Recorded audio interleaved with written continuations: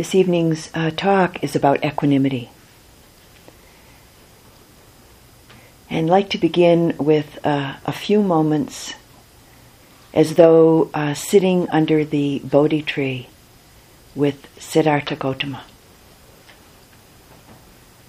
So let your eyes close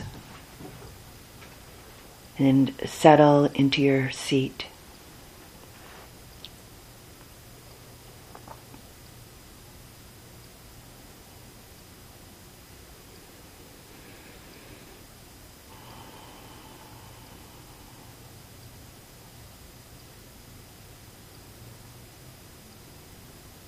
As we, in a sense, take a trip back in time in our mind, sitting under the Bodhi tree with the Bodhisattva, the just about to be Buddha,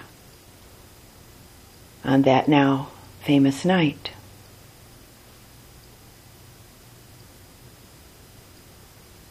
As he was protected with the great strength of his mindful presence, which was enlivened by a keen interest and penetrating sense of exploration, investigation, accompanied by clear discernment. This about to be Buddha, supported by the tremendous energy of his determination and the flow of an effortless effort, imbued with an enlivening and refreshing joy, balanced within the deep power and cool ease of an unwavering, undistracted mind.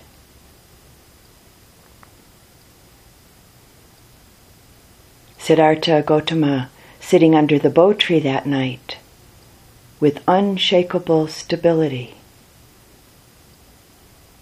with an evenness and balance of receptive, very open-hearted presence, as though he were an immovable mountain, the mountain of equanimity.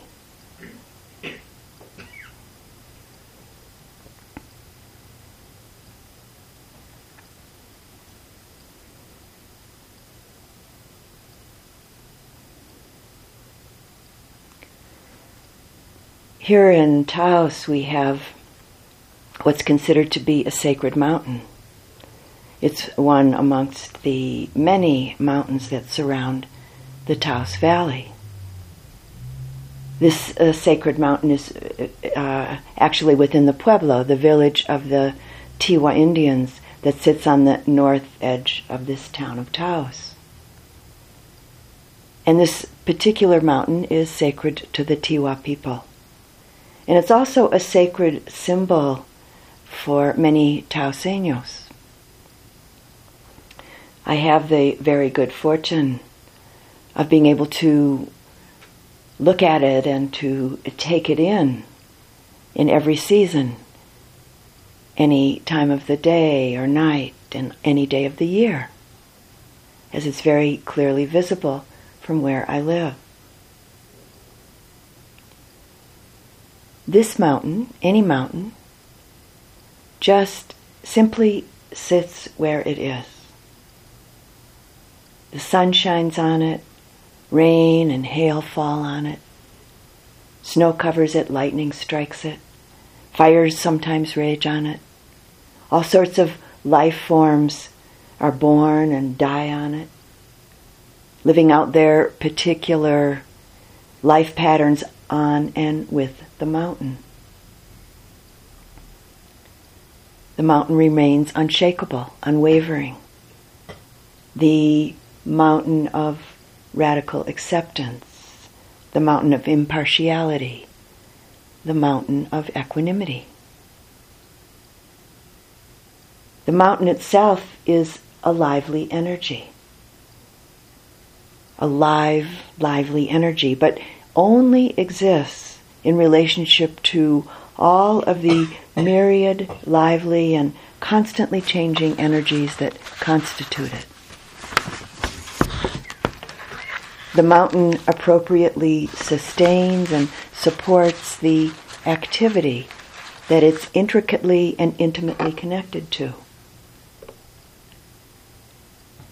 The mountain of equanimity doesn't cling on. It isn't attached or averse to anything. We might say that it lets life live through itself, closing off to nothing and holding on to nothing.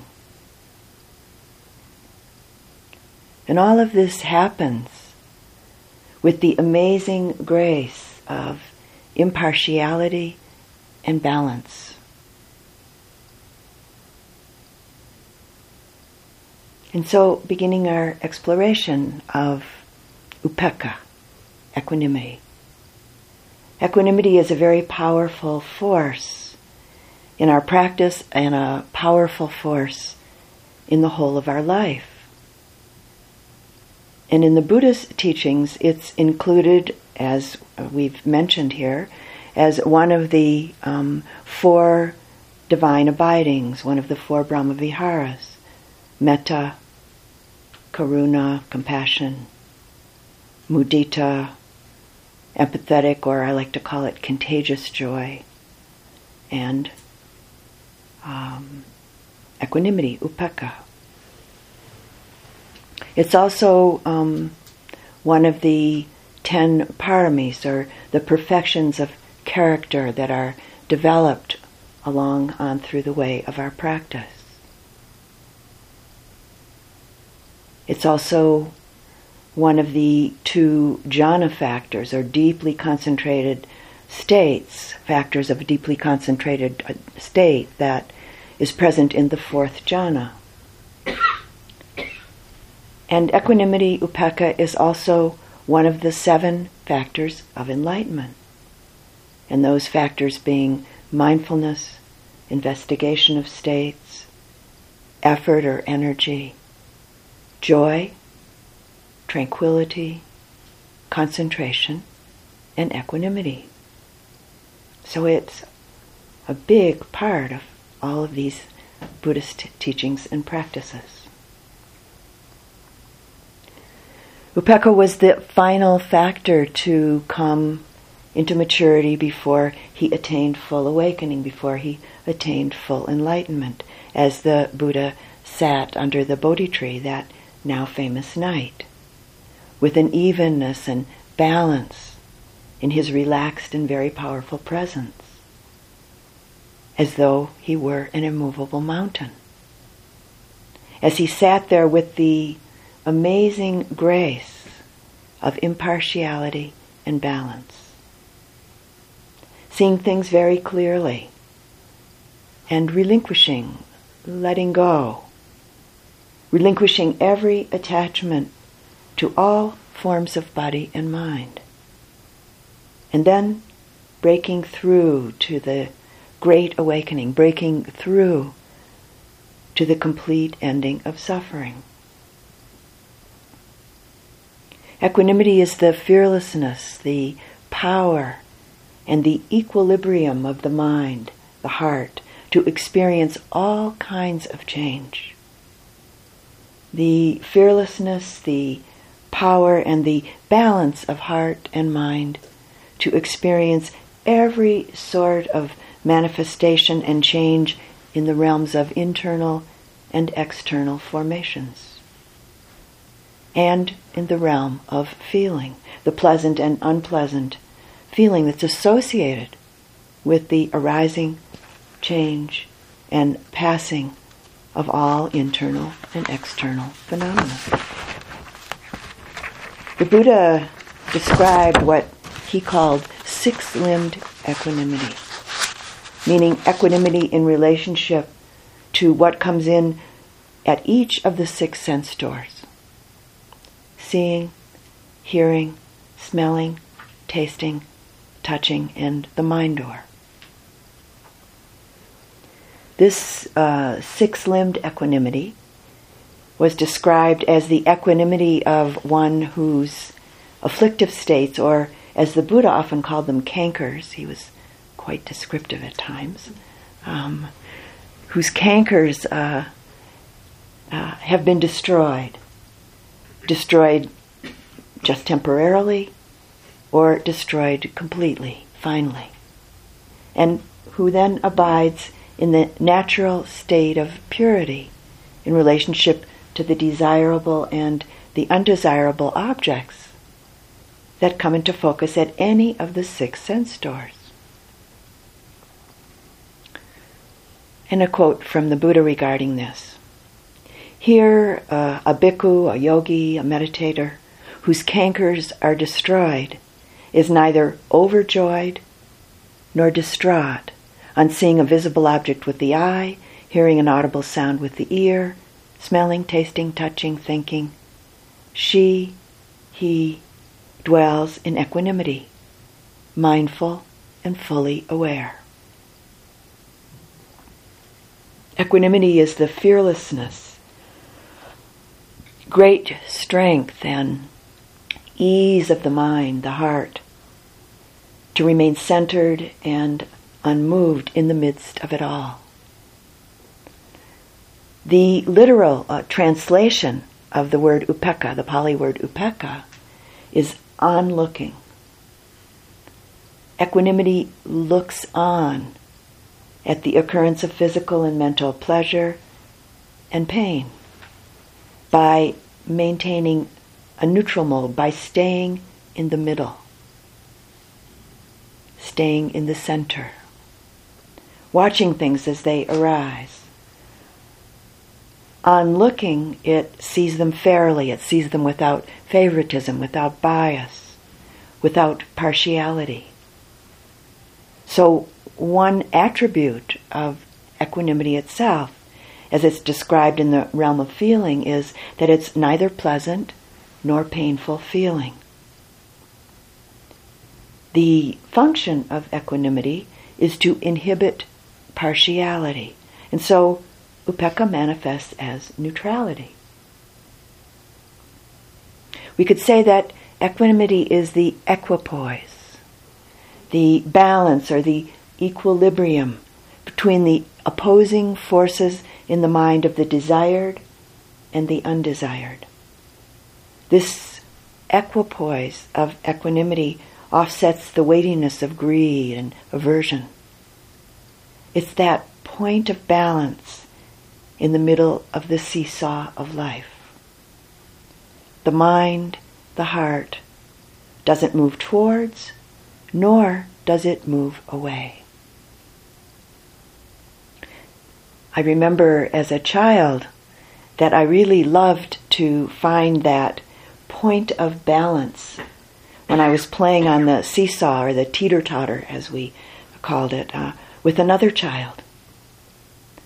Both of us suspended in mid-air in our teeter-totter seat, perfectly balanced in mid-air for just a moment.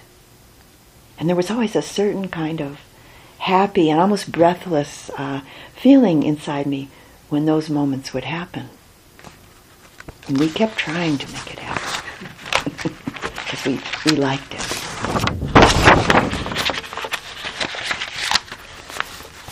The poet T.S. Eliot spoke about this quite beautifully. He said, "At the still point of the turning world, neither flesh nor fleshless, neither from nor towards. At the still point, there the dance is, but neither arrest nor movement, and do not call it fixity, where past and future are gathered, neither movement from nor towards, neither ascent nor decline. Except for the point, the still point, there would be no dance, and there is only the dance."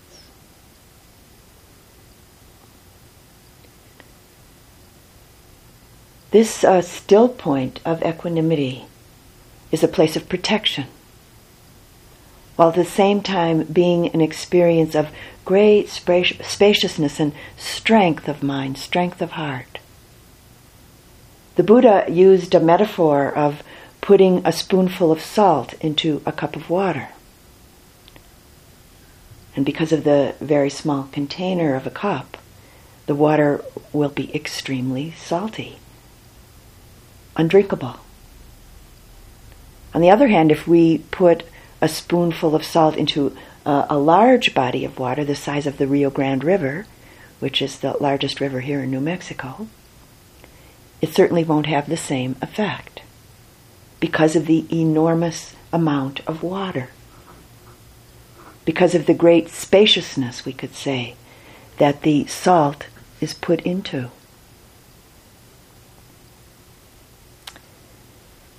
And as we all know, life is really quite salty at times. It's just how it is. One aspect of the development of equanimity is about creating the spaciousness of mind, the spaciousness of heart, with which we can meet and look on at life's everyday experiences, as well as all the subtleties of internal and external phenomena that we come to see and to know through our practice. To look on with balance, with equipoise, with what's sometimes called the heart of greatness, and with what is called in the suttas, or sutras is Pali suttas, or sutras is Sanskrit, and sutta is the Pali word. What is called in the suttas in relationship to equanimity is to look on with specific neutrality. So, what does this mean, specific neutrality? It means that whatever states of consciousness are present, including at times the three other immeasurable or divine abidings, metta, karuna, mudita, the other 6 enlightenment factors, mindfulness, investigation, energy, joy, tranquility, concentration, as well as the arising of various other states such as patience and faith, and there's many more wholesome states, that they're all met, they're all experienced and known, looked on at evenly through the mind of equanimity.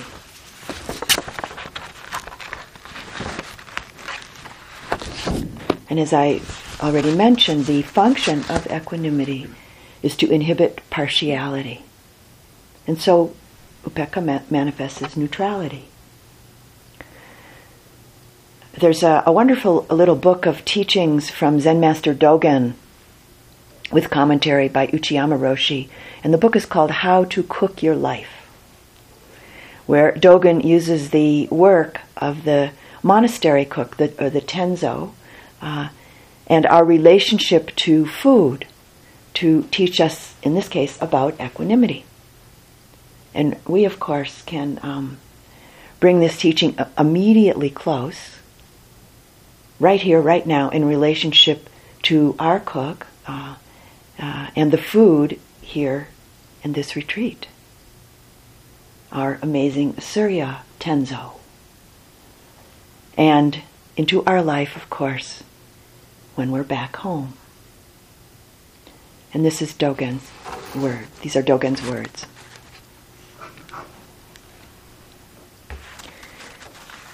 Handle even a single leaf of a green in such a way that it manifests the body of the Buddha. This in turn will allow the Buddha to manifest through the leaf. This is a power you cannot grasp with your rational mind. It operates freely according to the situation in a most natural way. At the same time, this power functions in our lives to clarify and settle activities and is beneficial to all living beings. A dish is not necessarily superior because you have prepared it with choice ingredients, nor is a soup inferior because you have made it with ordinary greens. When handling and selecting greens, do so wholeheartedly, with a pure mind, and without trying to evaluate their quality in the same way in which you would prepare a splendid feast. And he goes on, in practicing the Dharma, delicious and ordinary tastes are the same and not two. There's an old saying, the mouth of a monk or the mouth of a yogi is like an oven. And now the next section you have to put in the context of the time of Dogen. You'll understand why I said that in a minute. There was no gas, no electricity, and no propane, no natural gas, propane, or electricity in those days. So, just as an oven burns sandalwood for incense and cow dung for cooking, without distinction, our mouths should be the same. There should be no distinction between delicious food and food which is plain and simple. We should be satisfied with whatever we receive.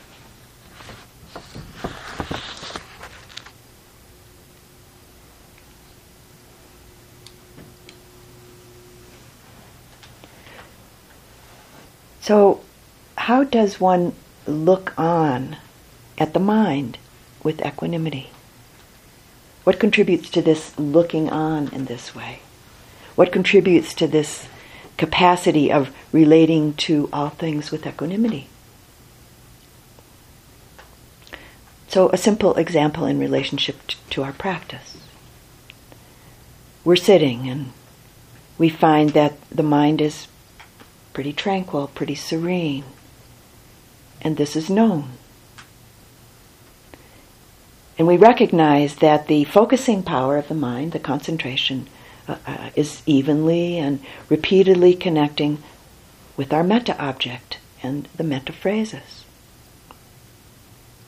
The mind isn't listless, it's not agitated, but really it's interested and appropriately energized. And at those times, there really isn't any interest at all in, or necessity really, to try to exert the mind or restrain the mind or encourage the mind in any way. In our practice, just simply and clearly recognizing and knowing without attachment, and that's an important aspect, without attachment, that this is what is occurring. That these factors of mind are in place for a brief or maybe for a longer period of time.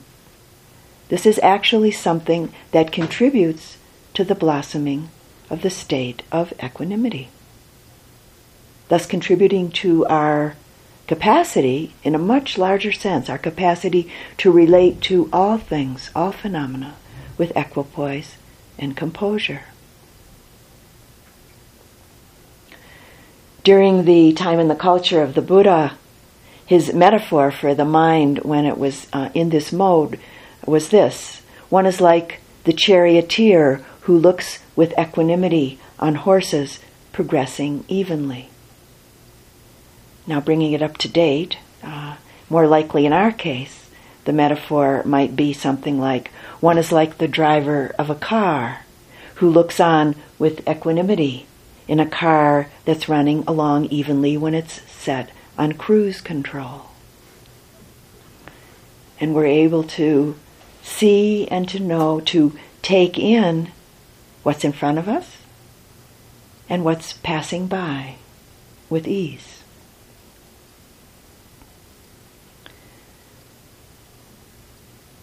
This quality, this factor of mind allows the process of practice, the progress of metta, to unfold without getting caught, without getting mired all the time by the habits of mind that can stop things up, such as the various habits of clinging and attachment and identification that can create a block, that create a kind of tangle in the flow of the process. Within the ambiance of equanimity, even the subtlety of the habits of the comparing mind that Winnie spoke quite a bit about last night, even the subtlety of those habits can be seen, known, and potentially let go, allowing metta, compassion, and mudita to blossom and deepen. As we practice, we begin to taste equanimity, along with the arising of many other wholesome mental states. And as most of you know, until equanimity is really truly matured, we can lose and regain our balance over and over and over again. Quite a number of years ago now, for the whole of the last 2 weeks of a long retreat, 3 months or so, retreat that I was sitting, for the last 2 weeks of that retreat I practiced equanimity in the way that it's practiced as a Brahmavihara, as one of the divine abidings. Sitting silently with one equanimity phrase over and over and over and over again for 2 weeks, directing it to myself, and then on through the same categories that are used for metta practice. And this is the phrase that I use. I am the heir, or I am the owner. This is the classical phrase. I am the heir, or I am the owner of my kama, or karma in Sanskrit, meaning I am the heir, I am the owner of all of my actions of mind, speech, and body. My happiness or suffering depends upon my actions, not upon my wishes for myself. Well, by the end of those 2 weeks, there was quite a deep and quiet sense of balance and evenness and neutrality in the mind and in the heart. A day or two before the end of the retreat, the thought came up, well, there's equanimity here. Seems to be a fairly deep and abiding equanimity. And then the next thought was, I wonder if there's an equanimity test. And the next thought was, well, if this was a Zen sesshin or a Zen retreat, any good Zen teacher would do something creatively startling to check my equanimity. But this is a Vipassana retreat, and Vipassana teachers don't do things like that. And then those thoughts just disappeared.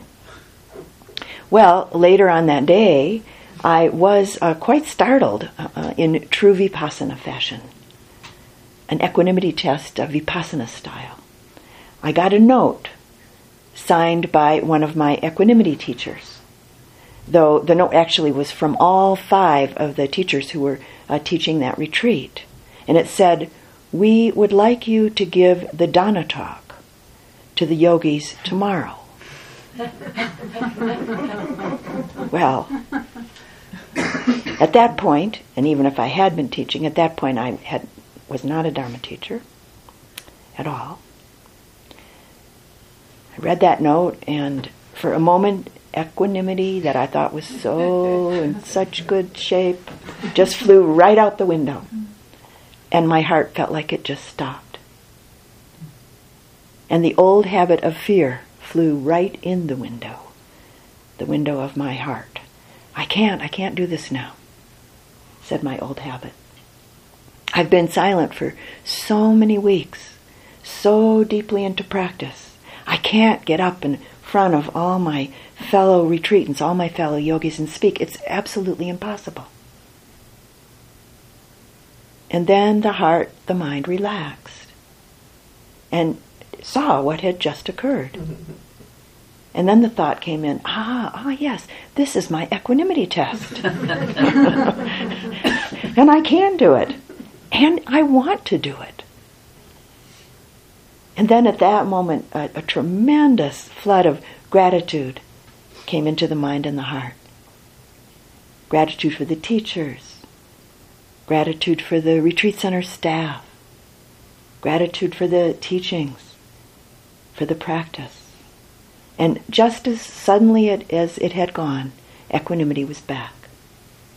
And what I was being asked to do felt like the most natural thing in the world to do.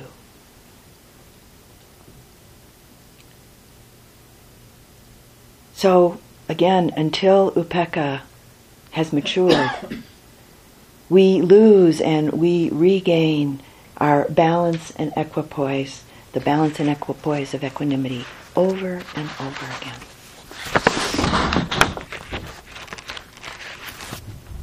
Upekkha manifests as quieting fear, dislike, resentment, and the self-judgment that can manifest as guilt, disapproval, not being good enough.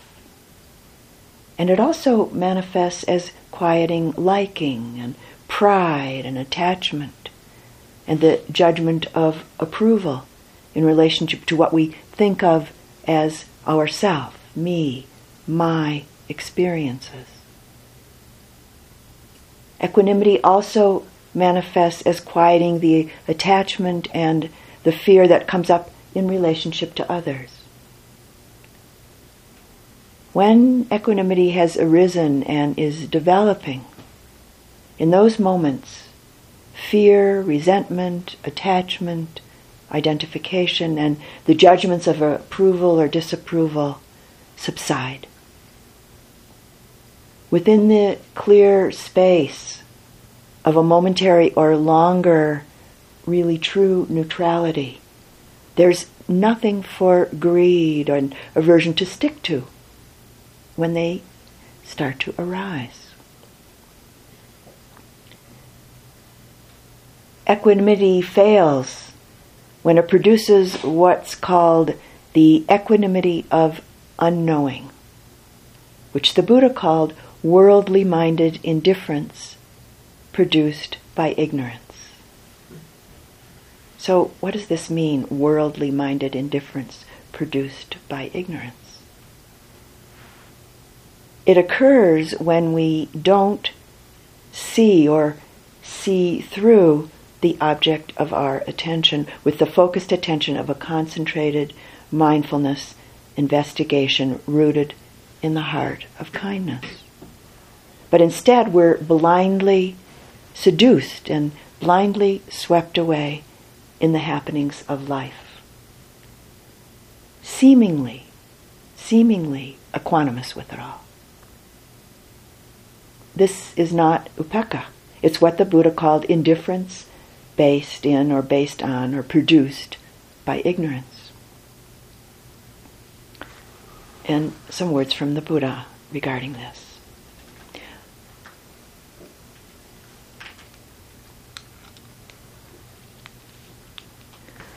On seeing a visible object with the eye, or in relationship to contact through any of the six sense doors, equanimity arises in the foolish, infatuated, ordinary man or woman, in the untaught, ordinary woman or man who hasn't seen or conquered his or her limitations, who hasn't understood or conquered future results, meaning kamma or karma, who is unperceiving of danger in relationship to attachment and aversion. Such equanimity doesn't see through the visible object. Such so-called equanimity is actually worldly-minded indifference based in ignorance.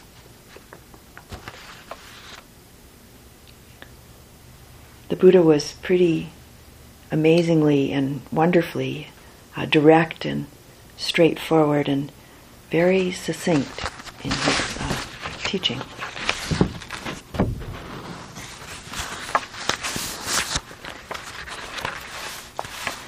So, a personal story, illustration. When I first began living here in Taos, there are many, many beautiful handcrafted things in the store windows, in the shop windows here in this town. And I noticed them. And at times I got quite infatuated with them. What I want. And sometimes even the delusion that I need. I must have, Very painful contraction of that must-have mind. So I decided after a while of looking and being uncomfortable with all this to make a practice out of it. So I'd practice walking down the street and looking in all the shop windows over and over again and watch my mind. Did it quite a few times over a period of time, watching the process. And eventually I was able to look into these shop windows and see these beautifully handcrafted objects and have great appreciation for the beauty that I was seeing. And also a tremendous appreciation for the amazing creative capacity of human beings to make these things. The Dalai Lama tells a story about himself being taken to some shops in a particular, I think it was in London, in a particular area of London, the shops that carried all kinds of tiny little mechanical parts. And this friend took him there because he knew that the Dalai Lama was really interested in mechanical things, especially small things. I don't know if he still does this, but he used to like to take watches apart and put them back together again. So his friend took him there thinking this would be fun for him. He'd really enjoy it. And so he said at first he was looking in the windows of these shops and he was quite fascinated and very interested. And then he said he at some point he started feeling this strong energy inside of wanting all of it, wanting everything, all the stuff he was seeing. And he said, and then he realized that he didn't even know what any of it was for. He just wanted it. So, we need to practice. And be honest. Be really honest about our experience.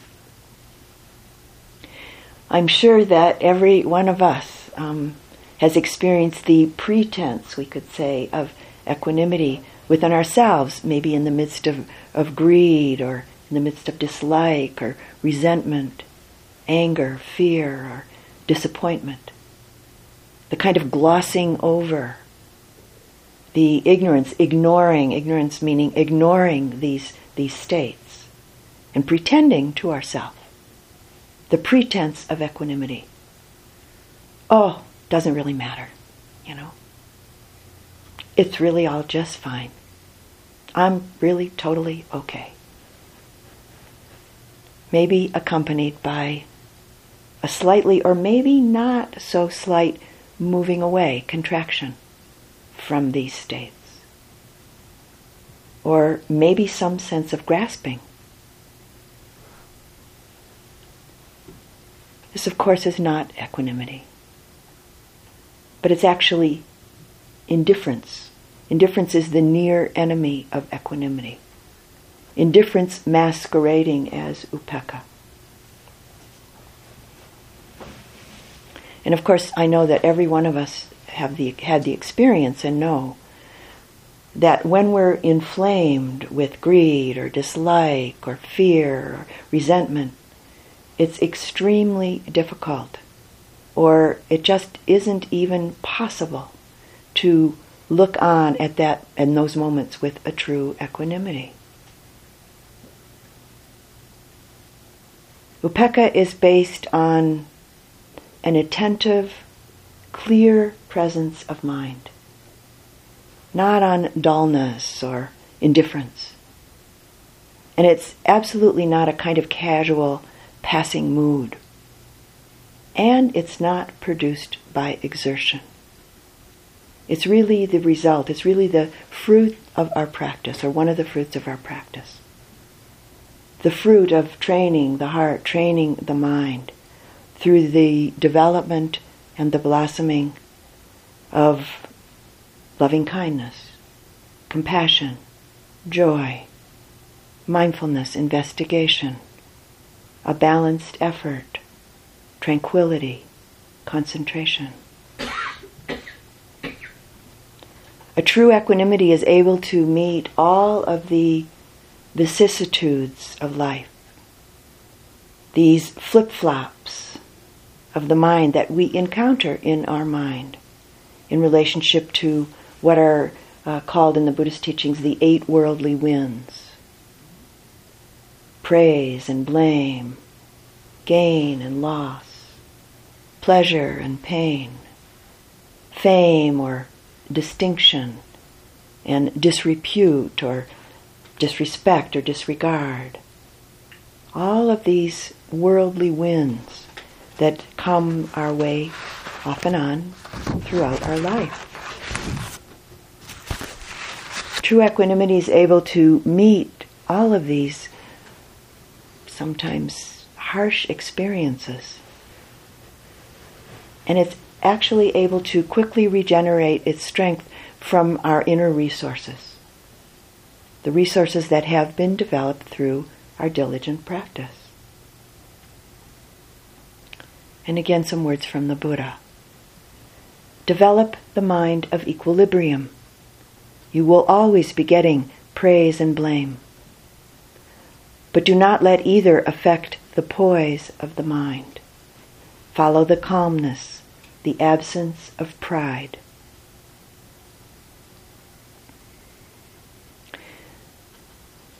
There's an amazing practice that was, and as I've been told, maybe occasionally still practiced by the Hopi Indians. I do not recommend this practice, but we can take it as a metaphor for us in relationship to the cultivation and manifestation of the power of fearlessness, evenness of mind and heart, and the protection that's one of the great strengths of equanimity.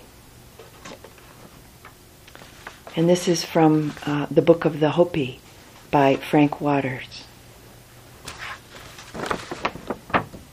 There were all kinds of snakes, rattlesnakes, big bull snakes, racers, sidewinders, gopher snakes, about 60, all tangled on the floor. The singing stirred them. They moved in one direction and then another, looking over all the men in the circle. The men never moved. They just kept singing with a kind expression on their faces. The snakes began to roll in the sand, taking their bath. Then a big yellow rattler moved slowly toward an old man, singing with his eyes closed, climbed up his crossed leg, coiled in front of his breechcloth, and went to sleep. Pretty soon, this old man had 5 or 6 snakes crawling over his body, raising their heads to look at his closed eyes and peaceful face, then going to sleep. It showed that they had found their friend, looking within the heart of this one upon whose body they chose to rest. That's the way snakes show who are good and kind men with pure hearts.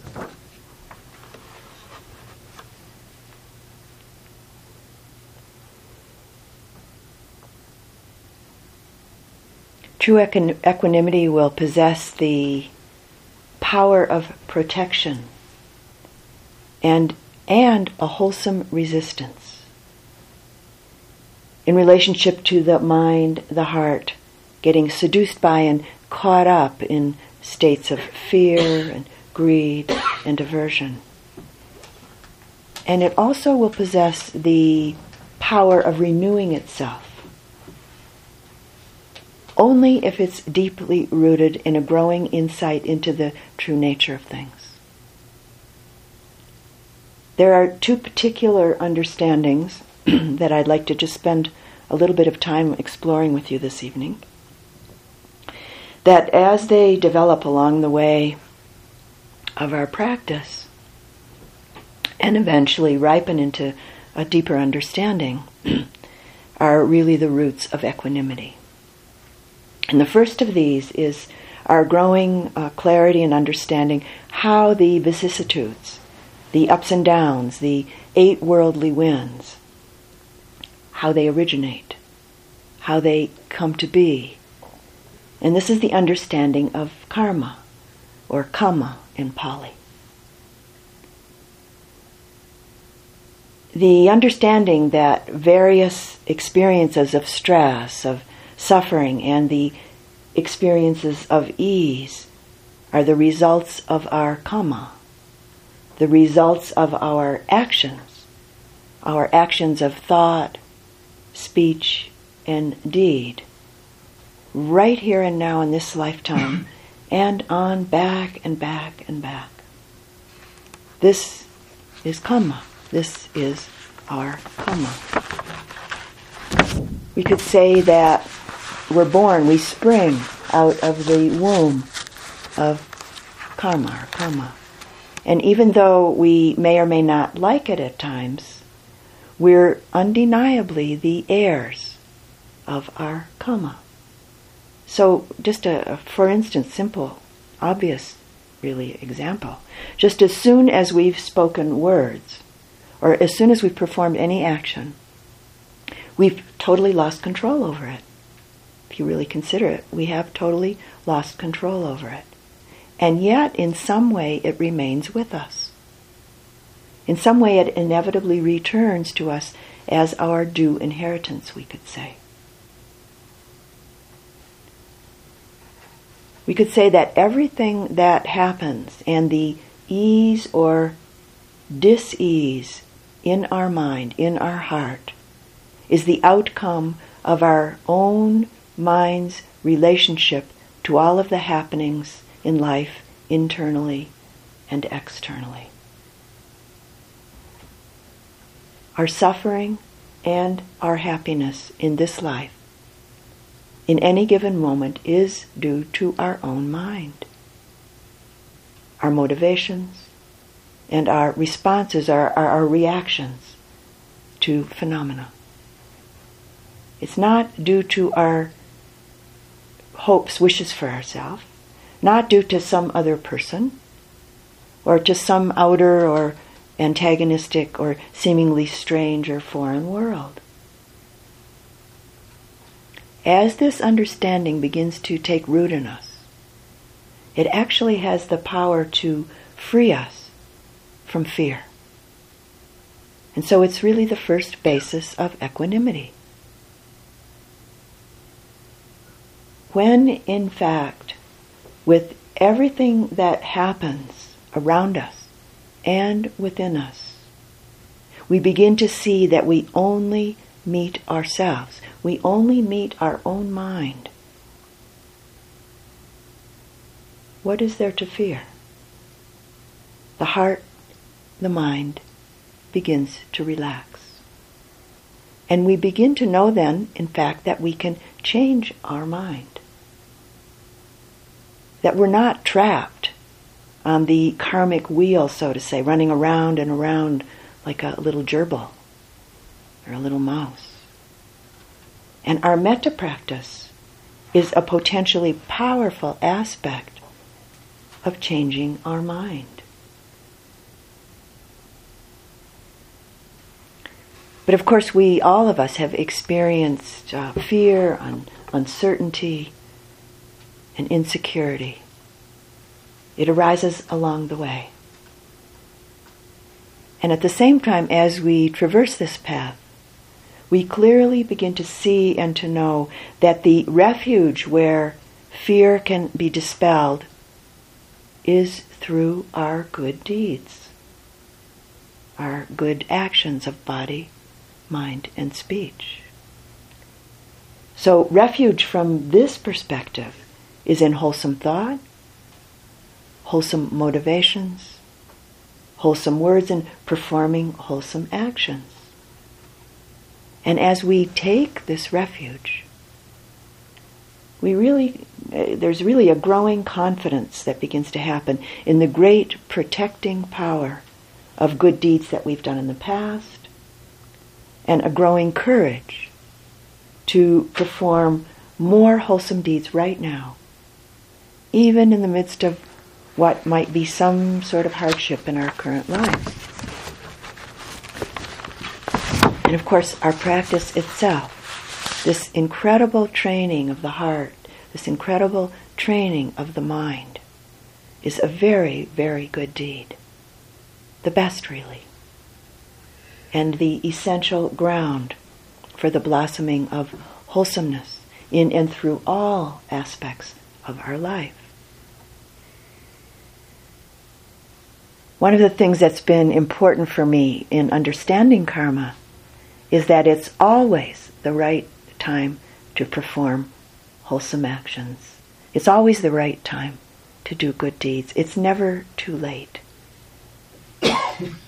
We've all been told, or I certainly was at times, well, it's just too late. Sorry, it's too late. Well, it's never too late. And so we practice this. And it becomes established in us. And it really becomes a refuge. And at some point we know for sure, as was said by one of the Buddha's disciples, more and more ceases the misery and evil rooted in the past. And in this present life, I try to make it spotless and pure. What else then can the future bring other than increase of the good? As this more and more becomes a certainty in our mind, in our heart, the mind becomes more tranquil and serene. And we gain the great strength of a patient heart and the evenness and balance of equanimity in relationship to the various challenges and the difficulties in our practice and in our life as a whole. Along the way of our practice, with the development and the blossoming of relative equanimity, we find then that we have the strength to endure when that's what's needed, and to see really clearly when that's what's being called for. We have the possibility of not continuing to blindly fall into the same holes over and over and over again, but begin to walk down a different street. The understanding of karma can imbue us with a powerful motivation to free ourselves from karma, from kama, to free ourselves from the actions that again and again throw us into repeated suffering.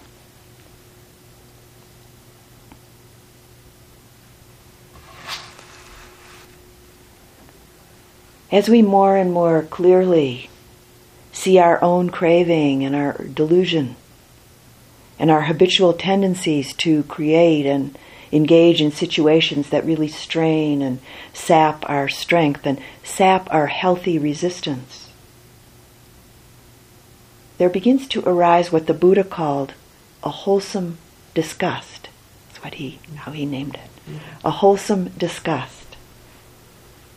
And our motivation to practice in order to free ourselves from craving and delusion is strengthened. The fruit of the deliverance of a deep and clear experience and understanding of equanimity is the escape from greed. And the Pali word for greed is tanha, and it's actually usually or more accurately translated as insatiable thirst. So the escape from insatiable thirst.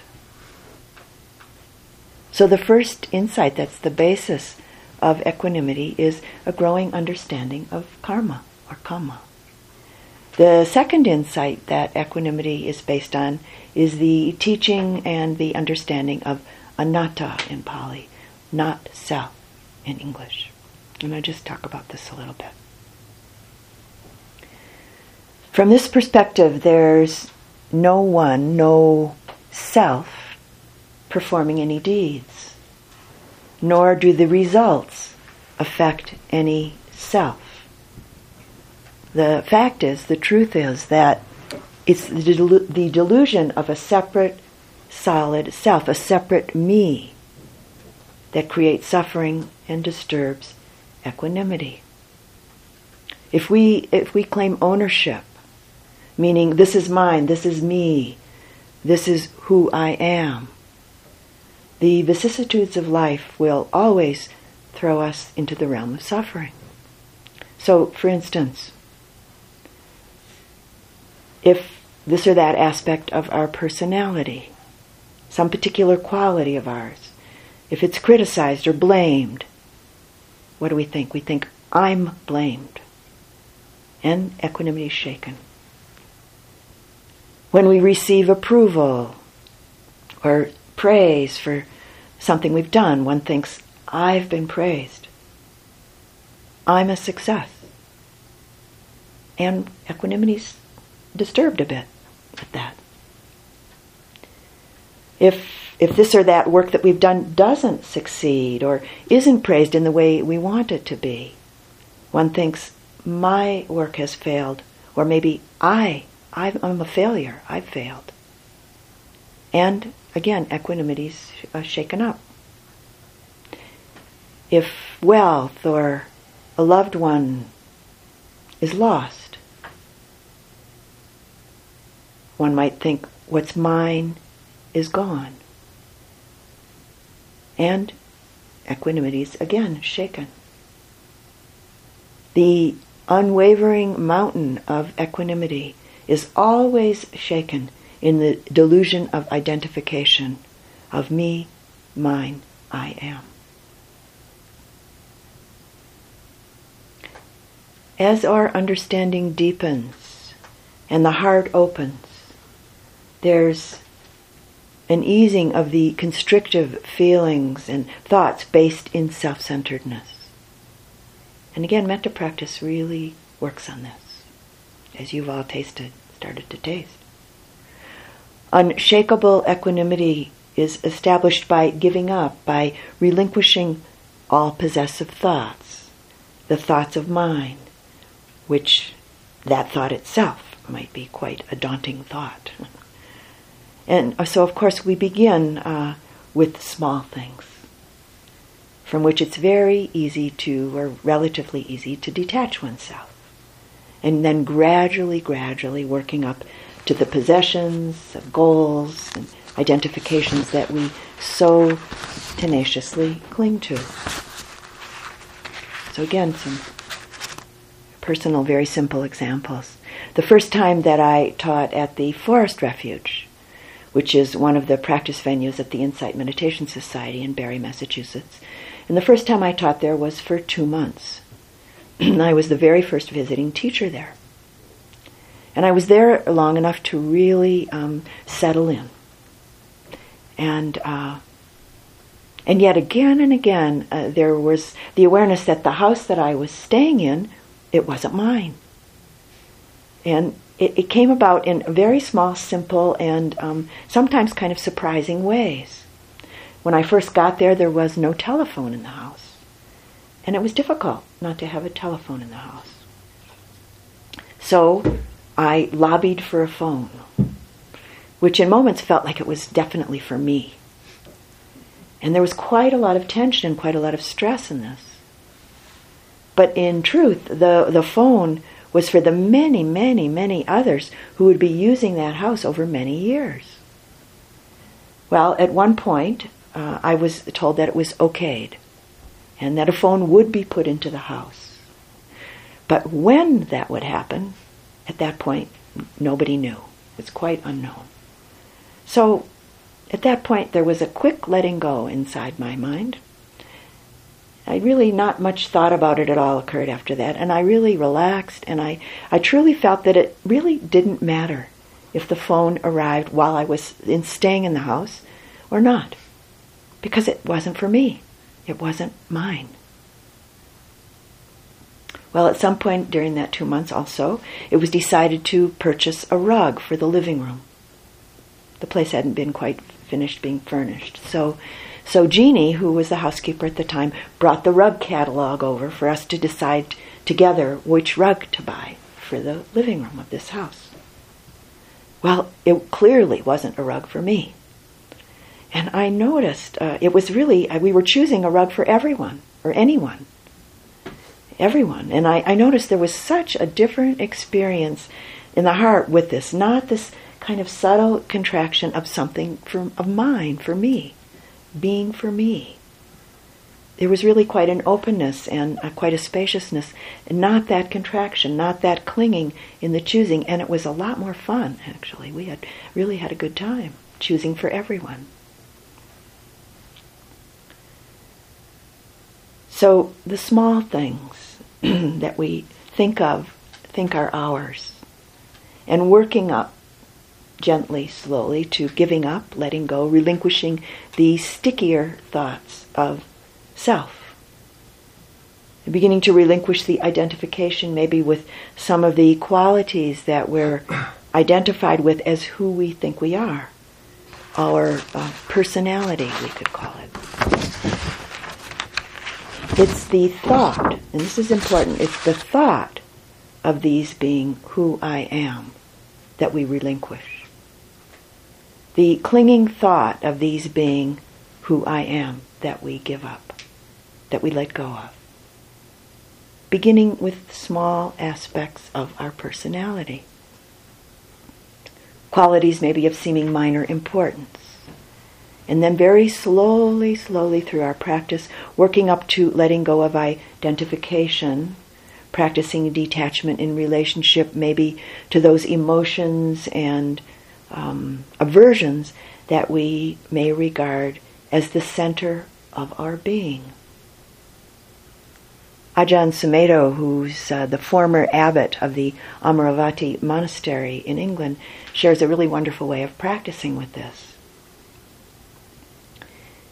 He talks about when a particular habitual tendency of his shows up, and in this case he's talking about the critical mind. He says, oh, there's my personality. I thought that was just great. Can our personality be impersonal? Can we relinquish our identity with this or that being who I am, being me? Even including, of course, the positive emotions or the aversions, and then maybe the specific gifts which we might regard and be identified with as the center of our being. We're not throwing them out, but we're relating to them differently. To whatever degree we abandon, we relinquish thoughts of mine, of me, of I am, to whatever degree we forsake thoughts of self, equanimity will enter into our heart. When we really, truly realize anything as void of a self, in those moments then, how could it cause us any agitation due to lust or hatred or fear or grief? Consequently, the teaching and the practice of anatta is an important guide along the path to perfect equanimity and our guide along the path to liberation. Equanimity is the unshakable balance of mind and heart rooted in insight. The first understanding, the first insight that equanimity is rooted in is karma or kama, and the second being anatta. The heart, the mind of specific neutrality. It's not cold, it's not heartless, it's not dull. It doesn't manifest out of an emotional emptiness, but out of a fullness, or a completeness, we could say, of connection and understanding. At some point in our practice, equanimity will evolve from being relative equanimity to absolute equanimity.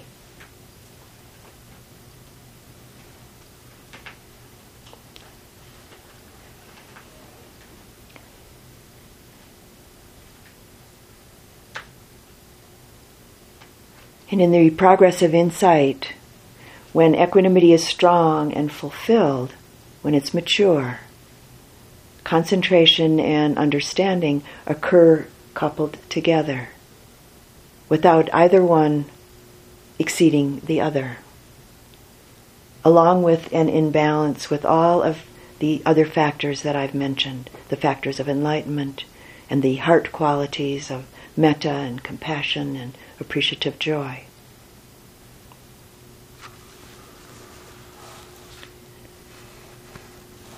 In the Buddha's words, just as all the streams of the world enter the ocean, and all of the waters of the sky rain into it, but not an increase or decrease of the great ocean is seen. Such is the nature of what he called holy equanimity.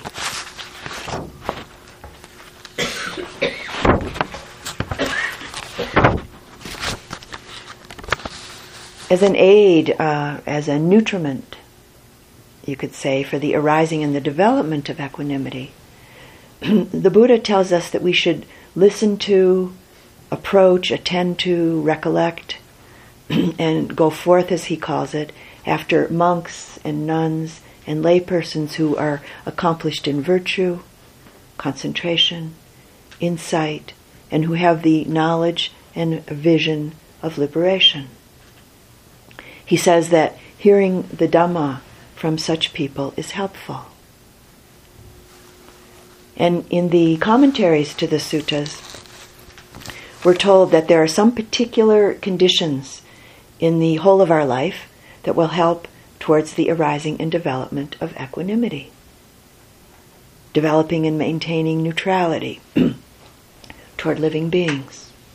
Developing and maintaining neutrality towards inanimate objects. Developing and maintaining, no, I already said that one. Not spending a lot of time with possessive people. Associating with people who maintain neutrality towards beings and inanimate objects.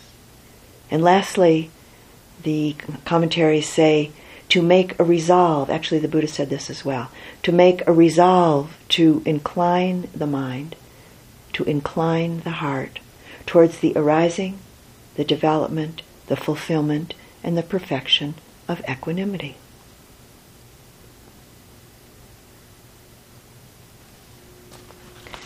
I'd like to just spend a little bit of time now as we come to a close with our evening talk, to look at equanimity in relationship to it being one of the Brahmaviharas, one of the immeasurables, as these four qualities, heart qualities are called, and the interrelationship of it with the other three.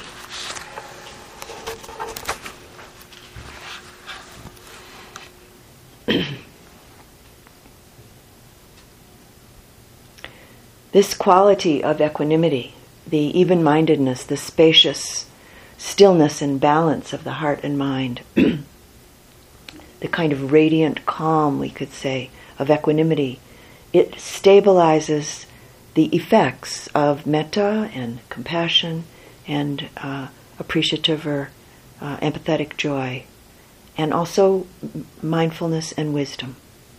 It really brings a stability to those manifestations. In terms of metta love, equanimity gives a very even, unchanging kind of firmness, and it endows metta with the great virtue of patience. Equanimity is what really allows that to come forth. In relationship to compassion, equanimity gives compassion an unwavering courage and a fearlessness, which then enables us to directly face what might at times be enormous unhappiness, despair, anguish, various kinds of suffering in relationship to both physical and mental experience with others, with ourselves, and also in relationship to other kinds of suffering in the world, within our own experience. So there's this unwavering courage and fearlessness that equanimity provides or furnishes compassion with. In terms of the action of compassion, equanimity really is the root, we could say, of the calm heart, the calm mind, and the steady heart and mind that brings the wisdom factor into compassion.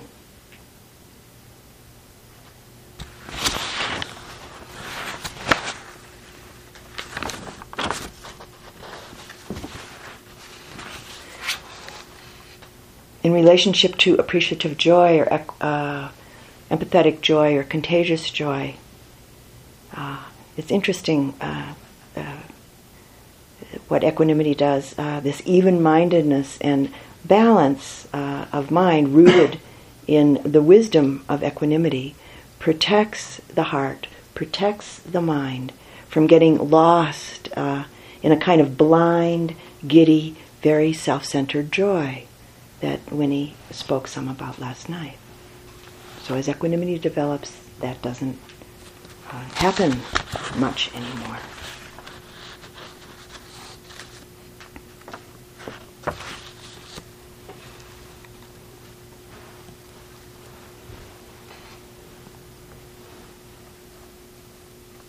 Equanimity is really the ground where we find balance in the midst of the endlessly changing circumstances of life. All of the pleasure, all of the pain, all of the changes, all of the 8 worldly winds.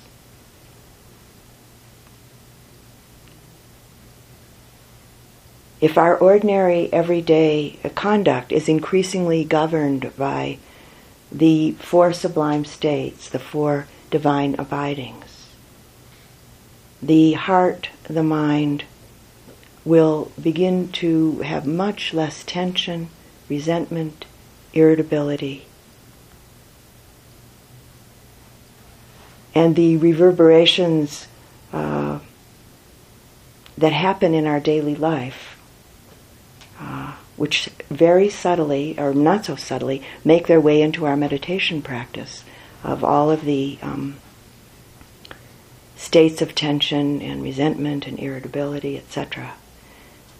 As these 4 divine abidings develop, they are less and less happening in daily life and less making their way into our meditation practice.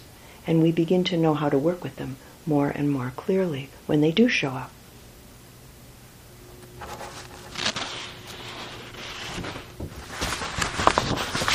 And so we practice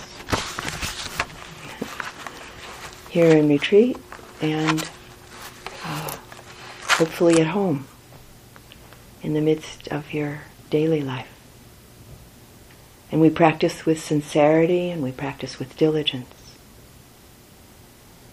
And because of this, it's inevitable, it's actually inevitable, that the wholesome factors of mind, the wholesome factors of heart, as well as the liberating insights, that all of this will sprout, blossom, and eventually mature within us. If we keep practicing. It's our karma, we could say. So I'd like to close the talk with a short piece from a collection of the Buddhist teachings called the Udana, the inspired utterances of the Buddha.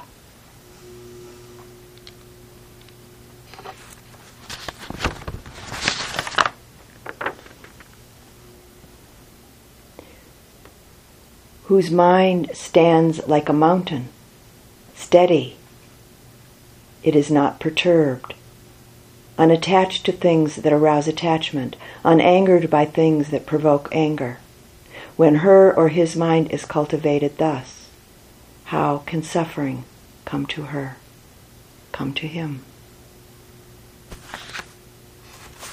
And let's sit quietly for just a moment.